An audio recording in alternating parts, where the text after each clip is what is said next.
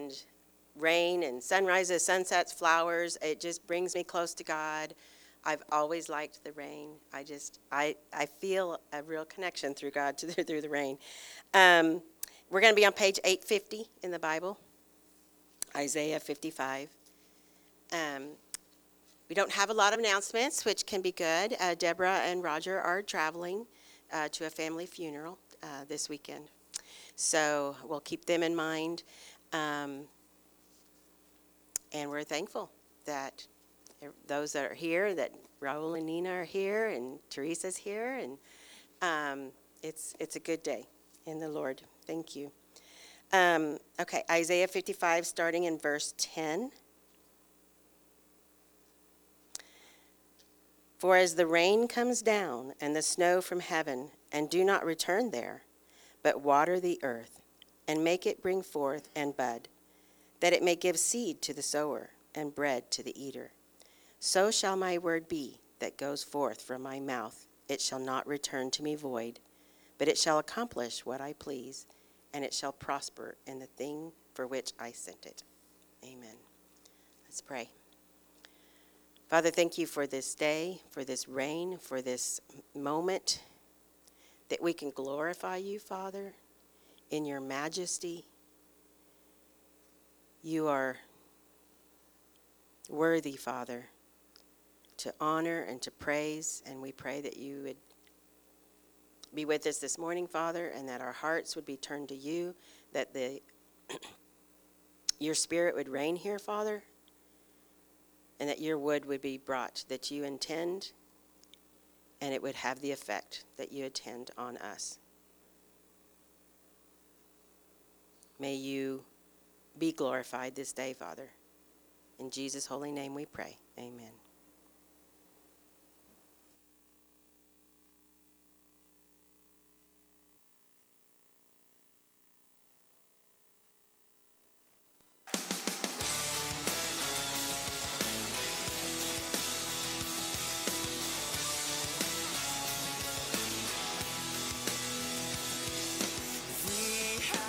Come to worship a mighty God. We have come to lift up a joyful song. Let us praise the King.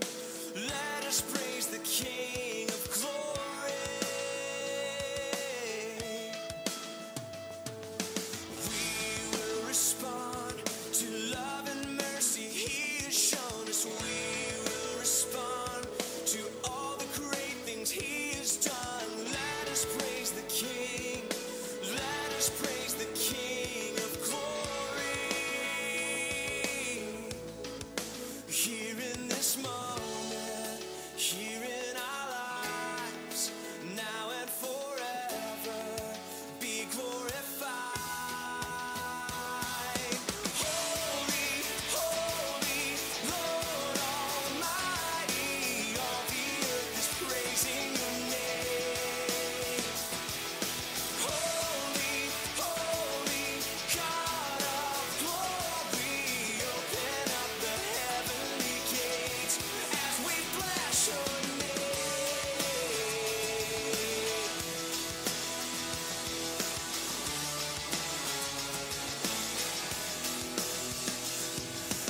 Grateful hearts, we enter in the presence of a faithful God, the Father of an endless love. Let us praise the King.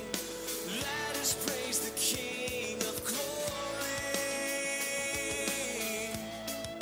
Here in this moment, here in our lives, now and forever, be glorified. Holy, holy, Lord Almighty, all the earth is praising your name. Holy, holy, God of glory, open up the heavenly gates as we bless your name.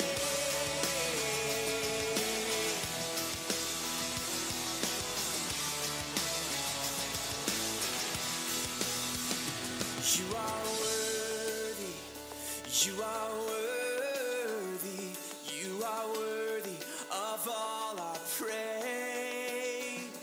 You are holy, you are holy, God of glory, we bless your name.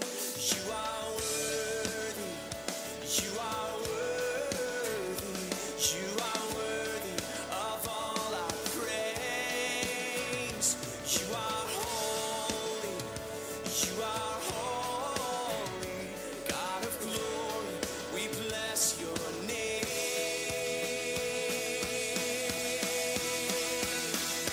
Holy, holy, Lord Almighty, all the earth is praising your name.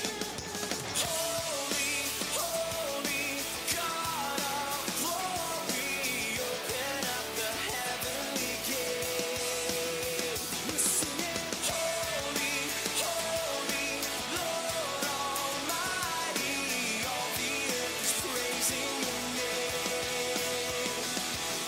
Holy, holy, God of glory, open up the heavenly gates as we bless your name. We bless your name. Jesus, we bless your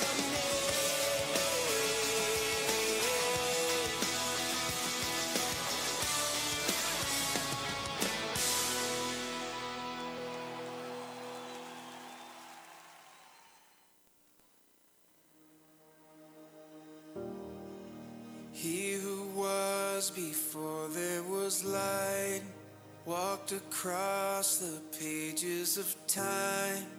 He who made every living thing, behold him. He who heard humanity's cry left his throne to wake as a child. He became like the least of us. Behold him. Jesus, Son of God, Messiah, the Lamb, the roaring Lion. Oh, be still and behold him.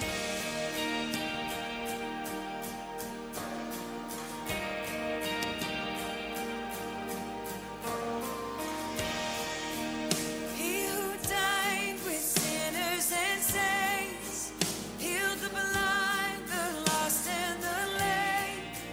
Even now he is in our midst. Behold him. He who shows the criminal's end, paid with blood to settle our death. Very death as he rose to life. Behold him, Jesus, Son of God, Messiah, the Lamb, the roaring Lion. Oh, be still and behold him, Jesus, Alpha and Omega, our God, the risen Savior. Oh, be still and behold him.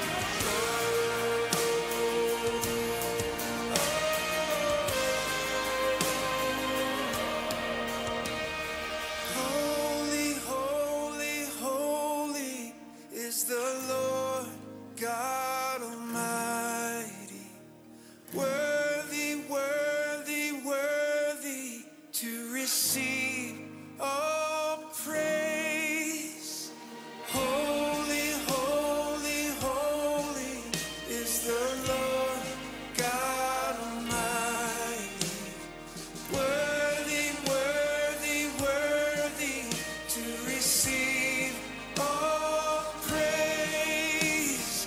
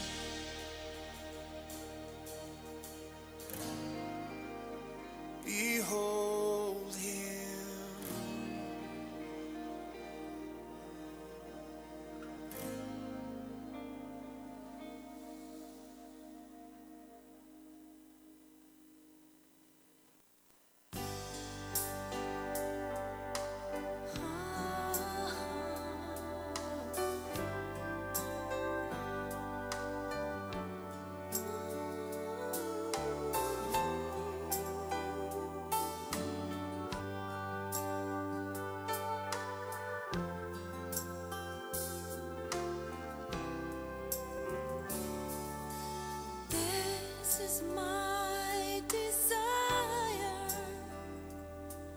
to honor you, Lord, with all my heart. I worship you.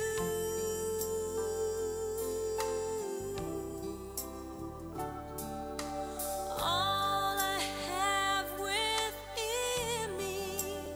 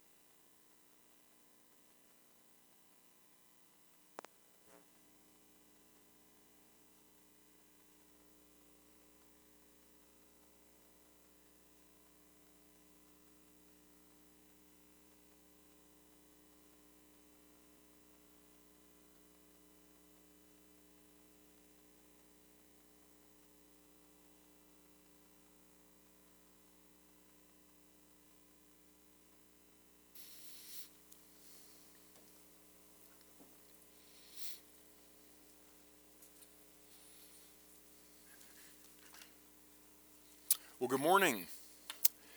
It is a great morning. I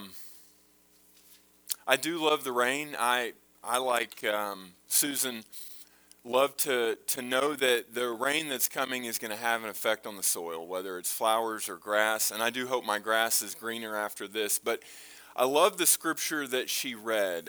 It is one of Roger's favorites, that God's word does not come back void. God's word does not leave and have no effect. And just like the rain and the snow that Susan read from Isaiah that cannot fall and not have an effect on the soil, so it is with God's word. And so I pray that we would not allow it to have no effect on us today, but that we would receive the words that the Lord is giving us. Join with me. We will turn to Philippians chapter 4. If you're in the church's Bible, on page 1351. Philippians chapter 4, page 1351.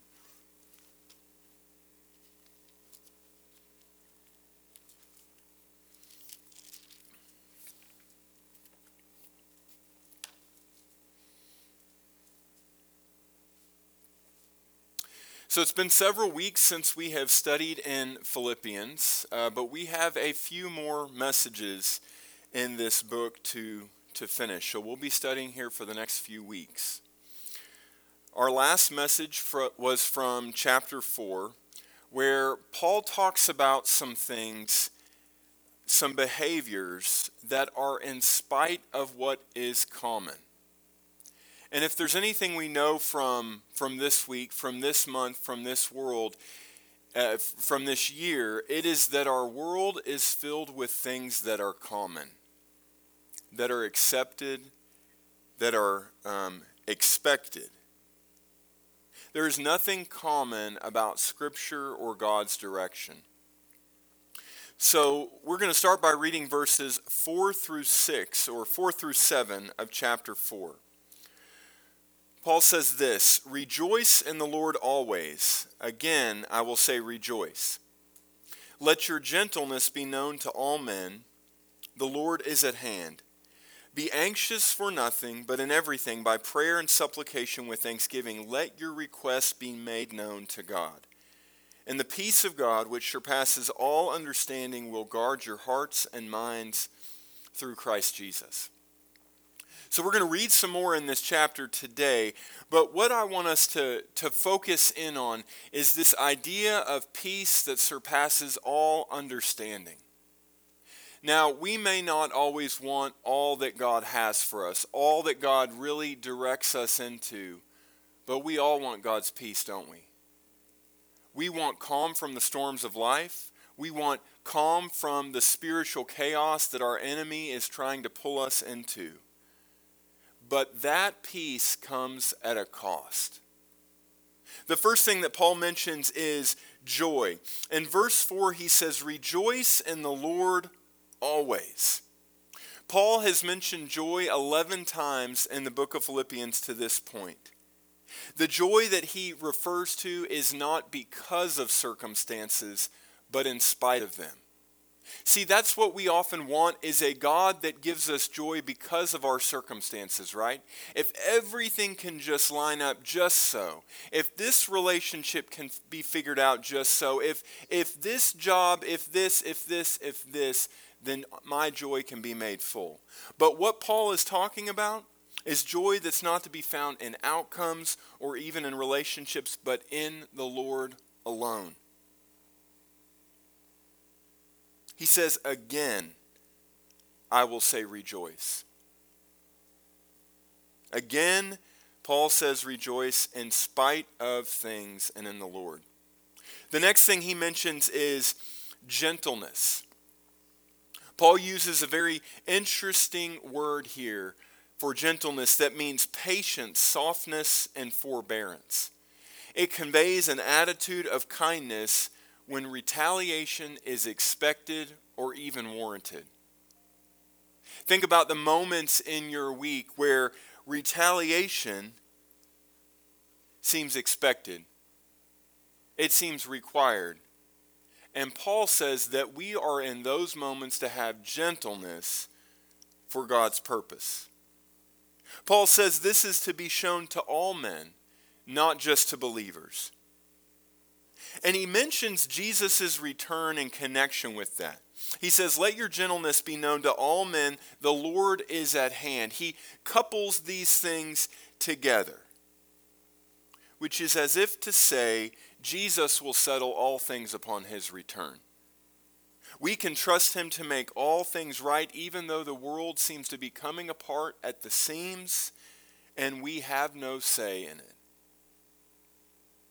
Romans 12:17 through 21 says this, repay no one evil for evil. Have regard for good things in the sight of all men. If it is possible, as much as depends on you, live peaceably with all men. Beloved, do not avenge yourselves, but rather give place to wrath, for it is written, vengeance is mine, I will repay, says the Lord. Therefore, if your enemy is hungry, feed him. If he is thirsty, give him a drink. For in so doing, you will heap coals of fire on his head. Do not be overcome by evil, but overcome evil with good. This gentleness is not when things are going well, but when things are going at their worst. That God would enable us not to repay evil with our brand of righteousness, but evil with his goodness. The third thing he mentions here is anxiety.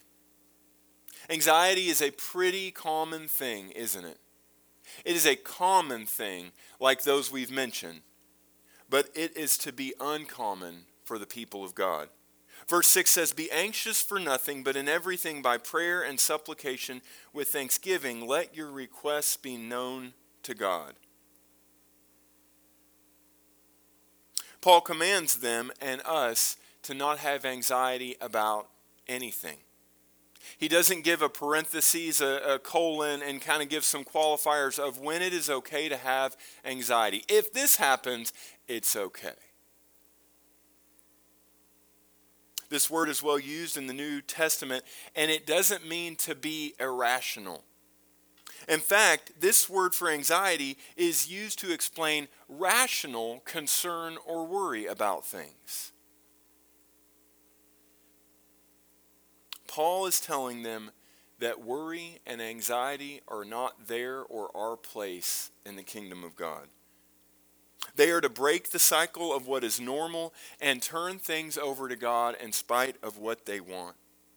Think about these words that Jesus says from the Sermon on the Mount in Matthew 6. Therefore I say to you, do not worry about your life, what you will eat or what you will drink, nor about your body, what you will put on. Is not life more than food and the body more than clothing? This word that Jesus uses for worry is the word anxious or anxiety. And it's a word that means to be divided, to be pulled apart, to be stretched like ligaments or muscles from the body. Food and clothing are something that we should seem to worry about, right? I mean, if I don't eat this afternoon, I'm going to be a little bit concerned. I think you would be too. So this is something that would seem rational to be concerned about, isn't it? And that's what we do. We rationalize the things that we are concerned about. The Lord says, even these small things he has covered, if we'd first submit to him. What the Lord and what Paul is urging us to is that he would supply a countenance and an attitude in the face of adversity that does not fit normal expectations. Let's read verse 7 again. And, assuming all these things you do, and the peace of God which surpasses all understanding will guard your hearts and minds through Christ Jesus. That sounds good, doesn't it? We often just skip to that portion of this passage, right? Without seeing the things that the and is connected to. That we've got to first have joy and gentleness and leave anxiety in order to receive this peace. The word for peace here is the Greek word eirene, and it is a synonym for the word in Hebrew shalom. Shalom that's not just a greeting today in Israel. Shalom that is a word that God gave to his people in the Old Testament to say you can have peace and wholeness and completeness despite the context and the situations around you.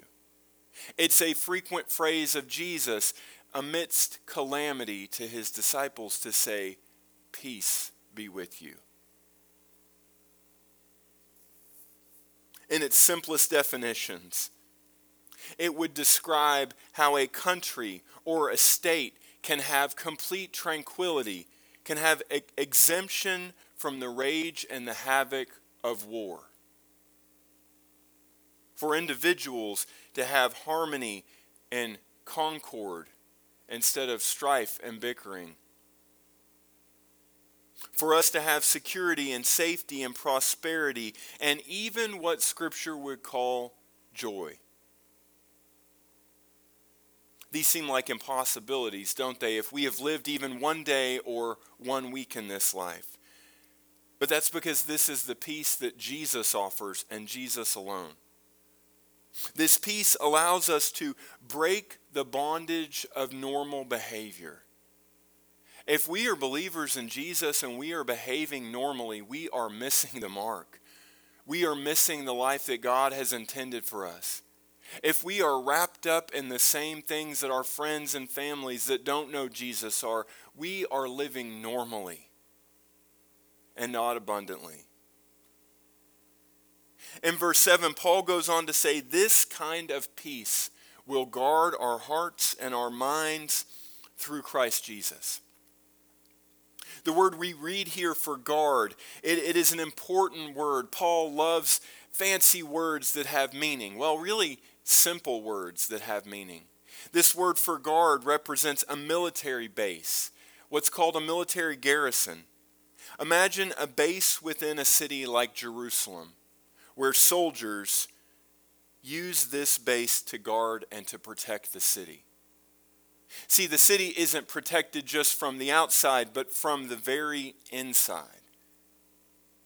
This word for guard is really the action of the military base and the soldiers, which is to defend and to protect the city. See, we can't just guard ourselves on the outside, like willing ourselves up in pride or control or fear so that things cannot penetrate in us. We can't just formulate a shell or a layer of protection, but this guarding begins inside with our hearts. The purpose of God's peace is to act like this military base, to defend our hearts and minds.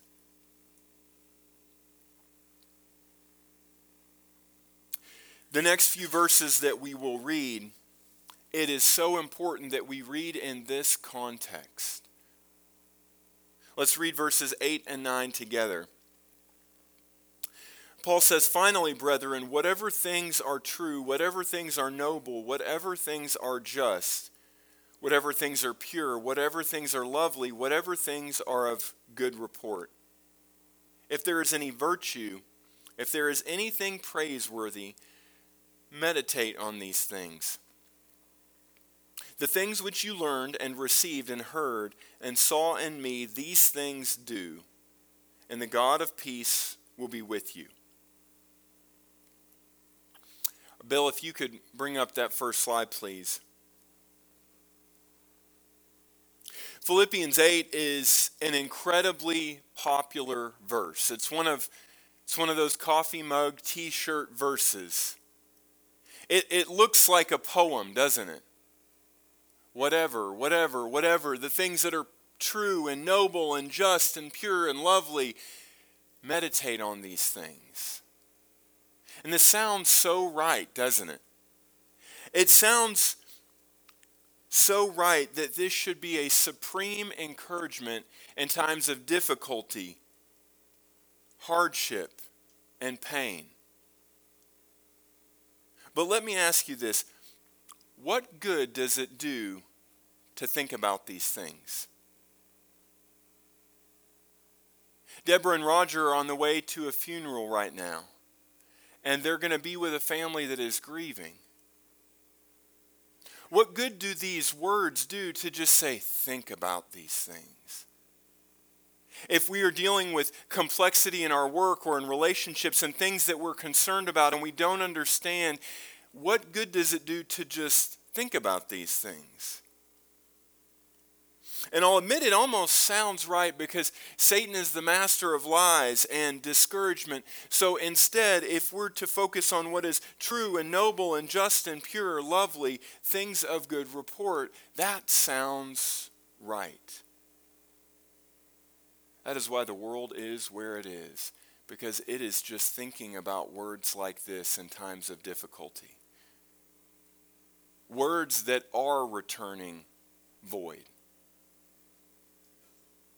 And does that really sound like the Paul we know, who would say, Teresa, when life is tough, just think about these things? I mean, I know I'm the Paul that's in prison, and I am telling you about my chains, and it is okay because greater is he who is in me than he who is in the world. Think about these things. What advantage does chewing on these words actually have amidst difficulty and strife? I believe nothing, and I'll tell you why. Because I believe this verse has been misunderstood and confused. First off, this list that Paul provides are not overly scriptural, are they? I mean, truth is good, nobility is good, purity is good, lovely is good, good report, virtue, praiseworthy, all these things. But these are not necessarily scriptural ideas. In fact, most scholars believe these are a part of a larger whole of Greek and Roman virtues of the day. Things like be a hard worker, be punctual, be professional, be kind, and you will win friends and influence people, right? In fact, this sounds like something that we could see put up in an office somewhere, right? To suggest that we should have good workplace behaviors, or even things in a child's nursery. That completely changes what Paul is saying. For Paul has just told us the things that we must do to enjoy the peace of God. We must have joy, we must avoid anxiety, we must embrace gentleness. Those are things that are founded in Jesus' message, things that are founded in the gospel. So then Paul shifts to things that are common in our world. We'll see what Paul is saying a bit more as we go further. Next, Paul puts a special emphasis on each of these things. He says, whatever things. Whatever. Whatever is a word in our culture to mean something general and not specific. Can apply to a lot of things. So Paul, for each of these words, no accident, each of these first six, to say whatever things. Not to be specific, but to be vague, to say how much this actually applies to. It's not all-encompassing and positive in nature, but instead non-specific to refer to how big and how common the things and the ways of the world are. Then for the last two, he says, if there is any virtue, if there is anything praiseworthy. If he was referring to God's ways, it would not be if, it would be then and because.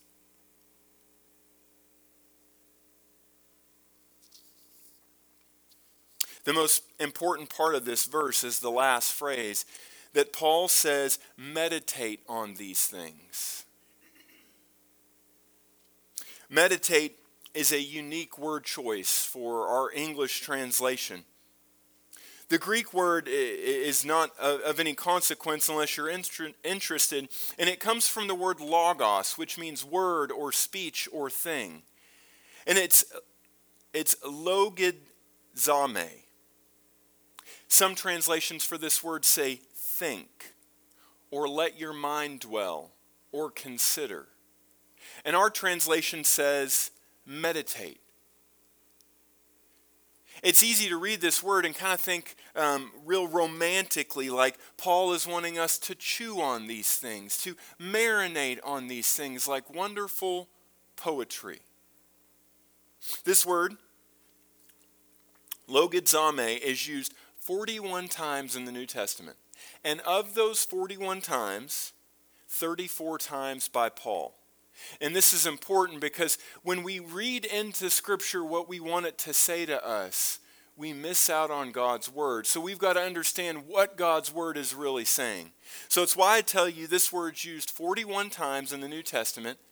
Only 7 of those times Paul doesn't use them. So I want to look at what Paul says for this word a few other places. Turn with me to Romans 4 on page 1296. Back just a few pages, Romans chapter 4, page 1296.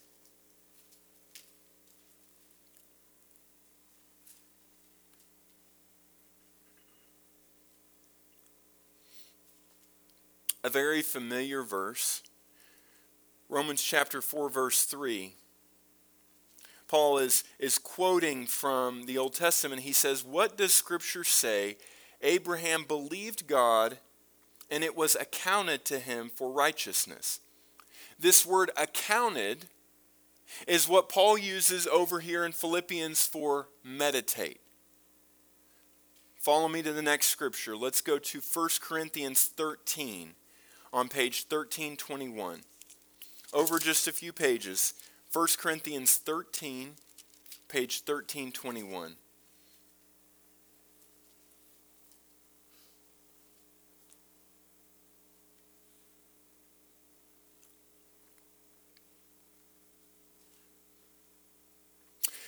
In 1 Corinthians 13, we'll read verse 11.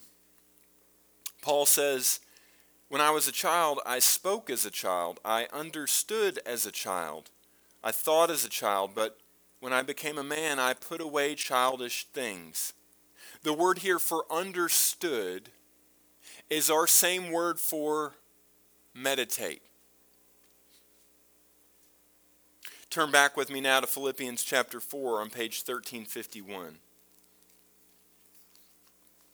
Back to Philippians 4, page 1351.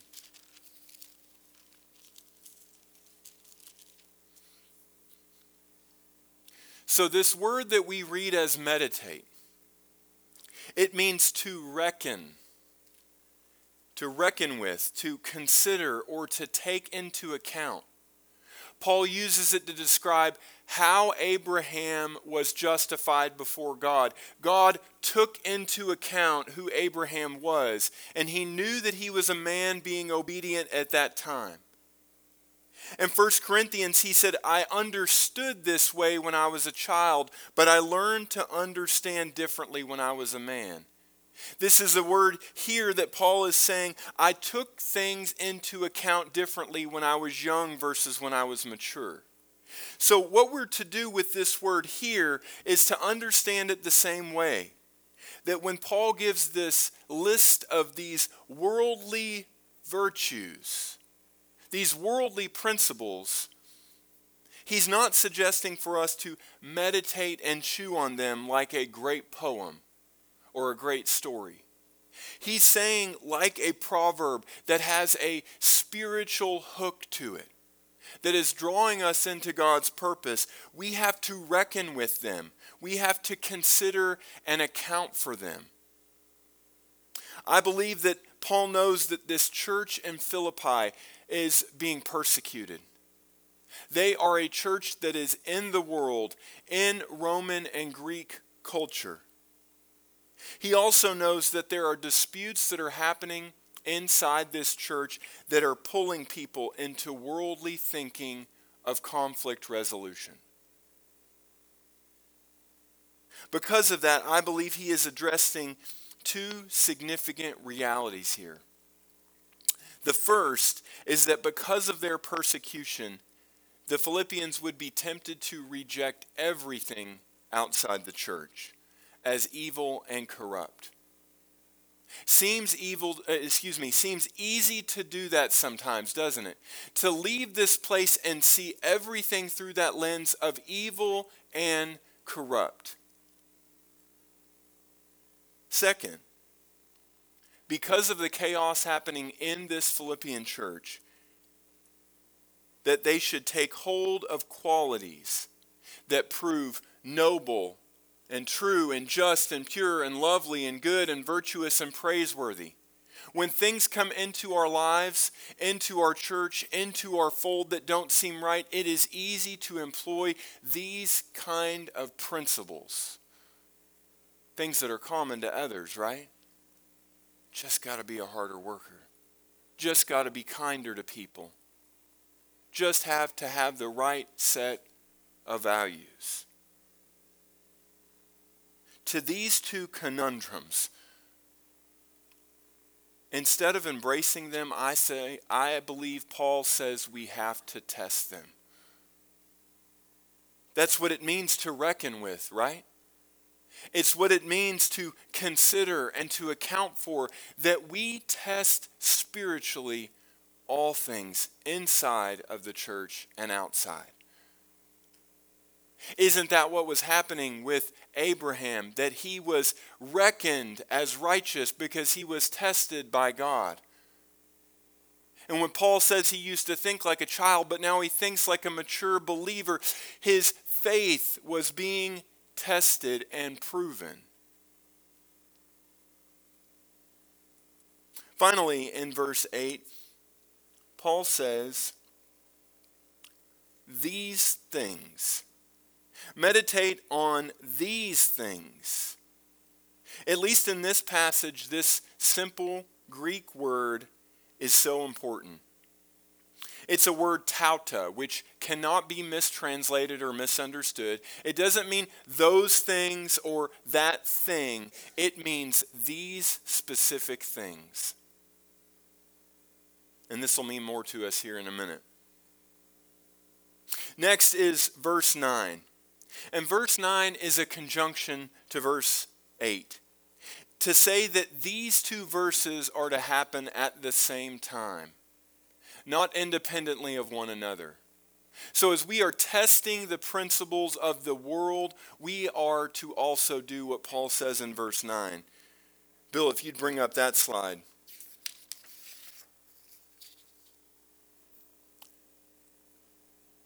He says also, these things you have learned,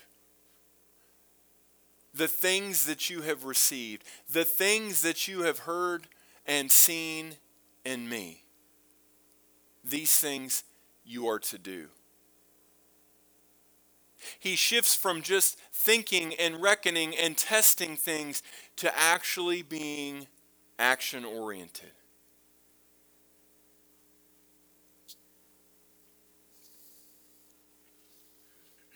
As opposed to the whatevers in verse 8. Whatever, whatever, whatever.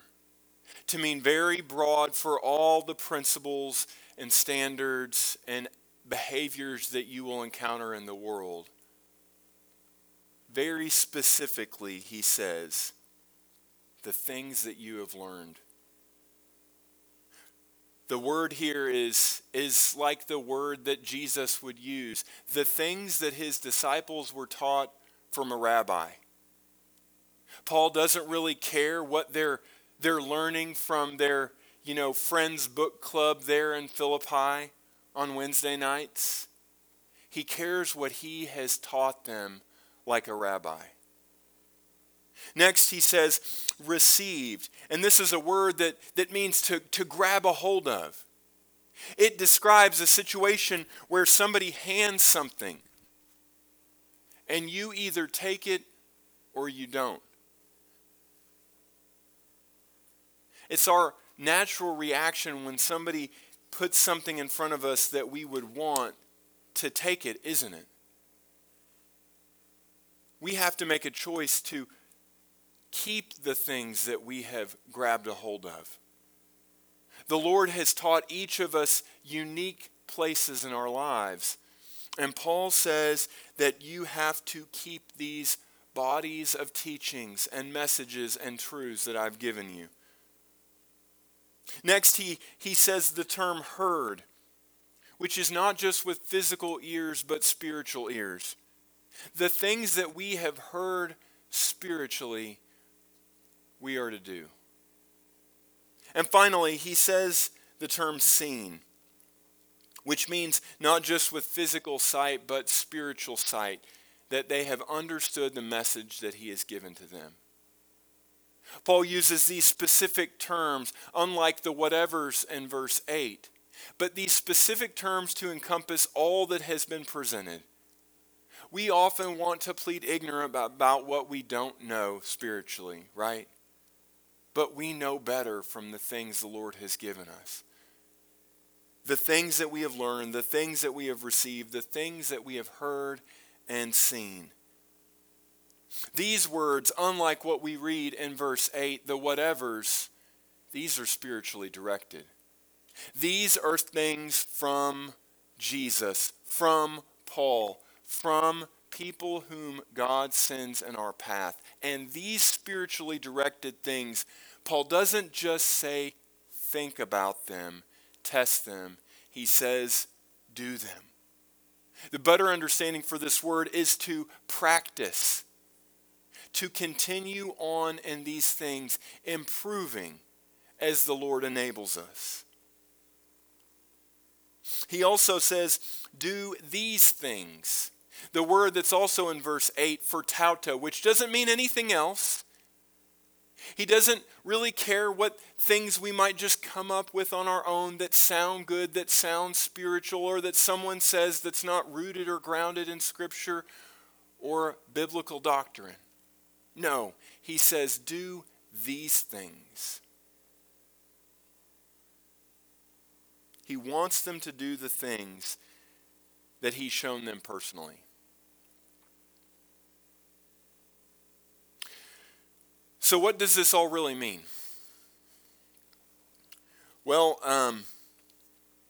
when I was first reading this passage several weeks ago, the Lord spoke to me a statement that I have both said and that I have thought many times. This isn't how it should be. Have you ever said something like this or thought something like this? For me, the Lord has shown me that I've had this perspective, this internal Daniel's list of how things should be, of what's right and wrong, of what is acceptable and what isn't. When things weren't the way they should be, or I thought, that's just not right, I simply find myself oftentimes incompatible with the world.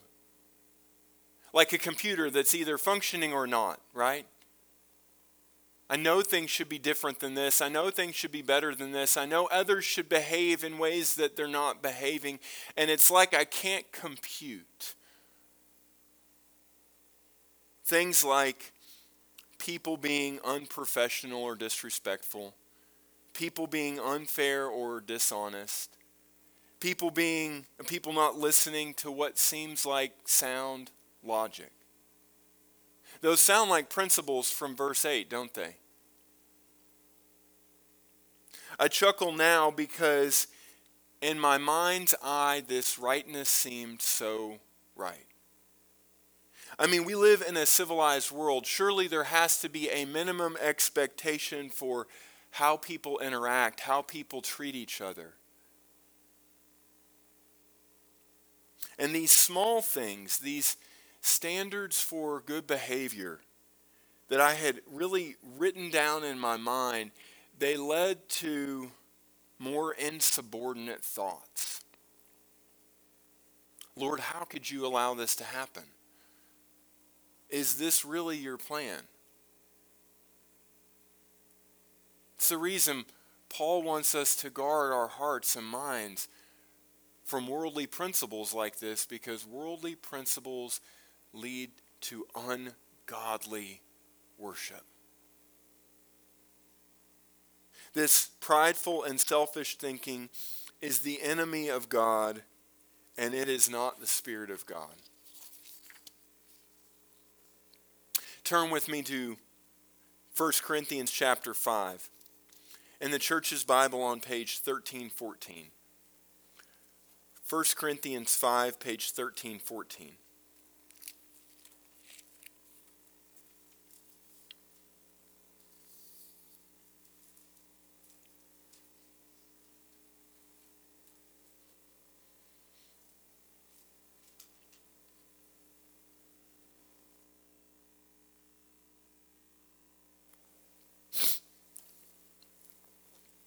In 1 Corinthians, Paul is confronting various immorality that's happening in the church. There is some seriously heinous sexual sin and many others. Paul says that this church has become puffed up and arrogant, and rather than mourning evil in the body, they have enabled it. Let's read in 1 Corinthians 5, verses 9 through 13. Paul says, I wrote to you in my epistle not to keep company with sexually immoral people. Yet I certainly did not mean with the sexually immoral people of this world, or with the covetous, extortioners, or idolaters, since you would have need to go out into the world. But I have written to you not to keep company with anyone named a brother who is sexually immoral, or covetous, or an idolater, or a reviler, or a drunkard, or an extortioner, not even to eat with such a person. For what have I to do with judging those who are outside? Do you not judge those who are inside? But those who are outside God judges. Therefore put away from yourself the evil person. Paul takes sin very seriously.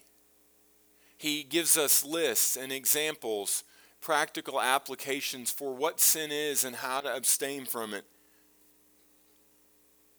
But he says we're not to keep company with those inside the church who are in sin and refuse to leave it. He's talking about those inside the church. In verse 10, though, he mentions the immoral people of this world to talk about those who are outside of the body, outside of the church. And he says, we cannot expect Christ-like behavior from people who are not Christ-like. We cannot expect Christ-like behavior from people who have not been saved by Jesus. Any more than expecting someone to throw a football like a professional athlete who's never been trained like a professional athlete. It doesn't mean that we approve of sinful behavior, but that we expect it. It's amazing how, even hearing my own words, I don't expect what the world does to be worldly.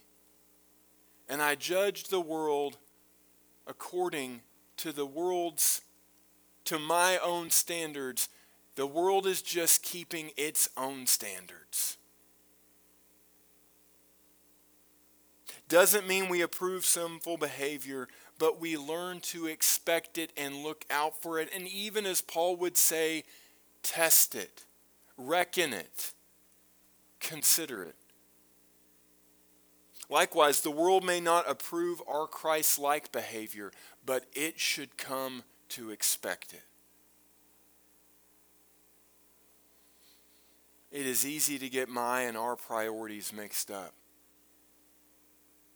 Because we can focus on others and not ourselves. We can focus on those outside of the body instead of those inside the body. Turn back to Philippians chapter 4 with me. Page 1351.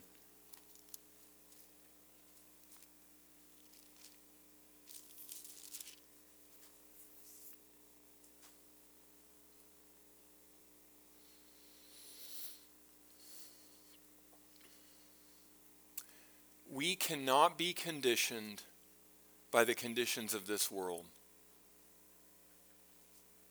We can't be. The good conditions for the world we read in verse 8.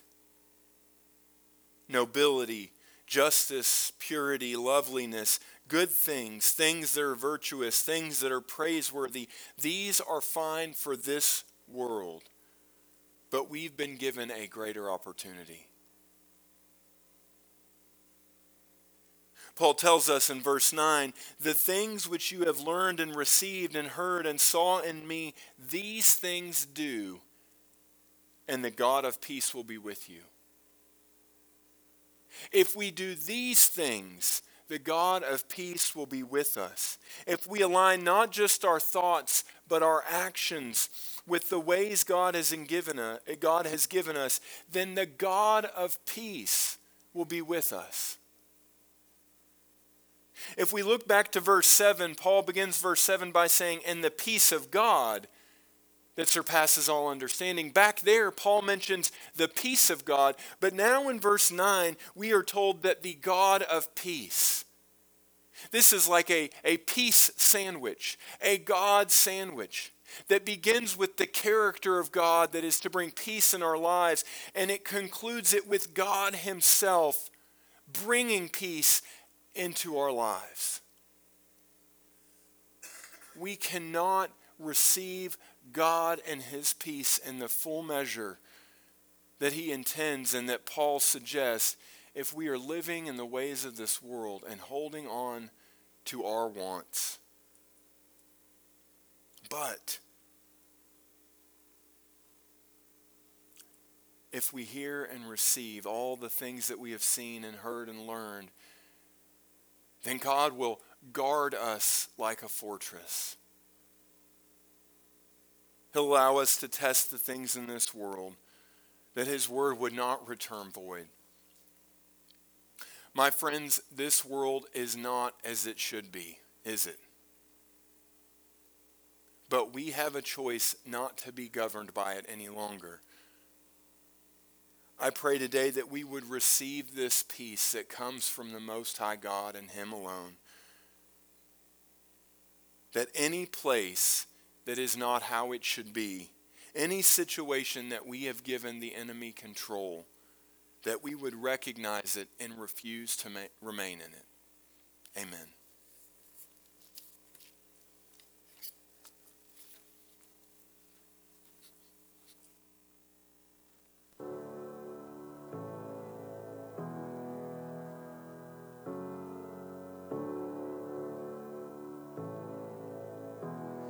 When you speak, confusion fades.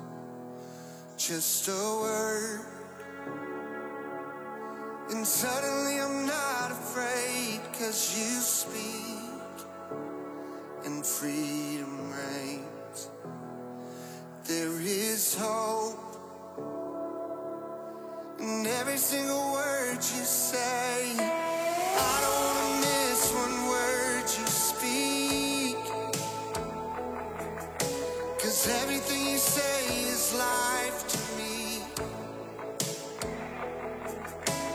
I don't want to miss one word you speak. Quiet my heart, I'm listening.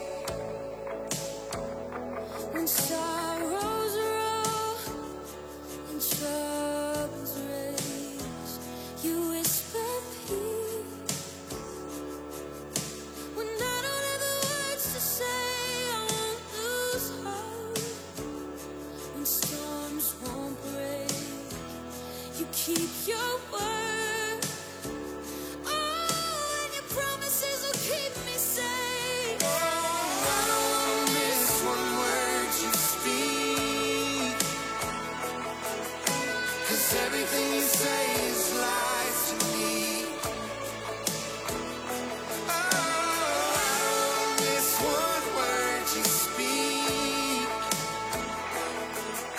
So quiet my heart, I'm listening.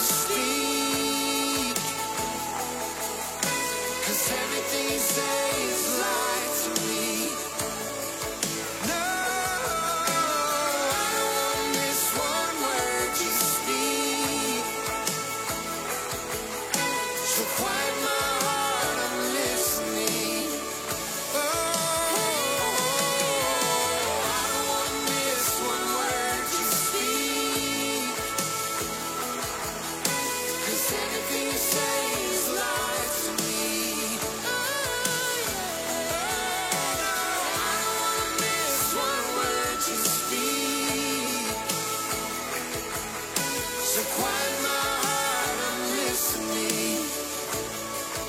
Oh, I don't wanna miss one word you speak,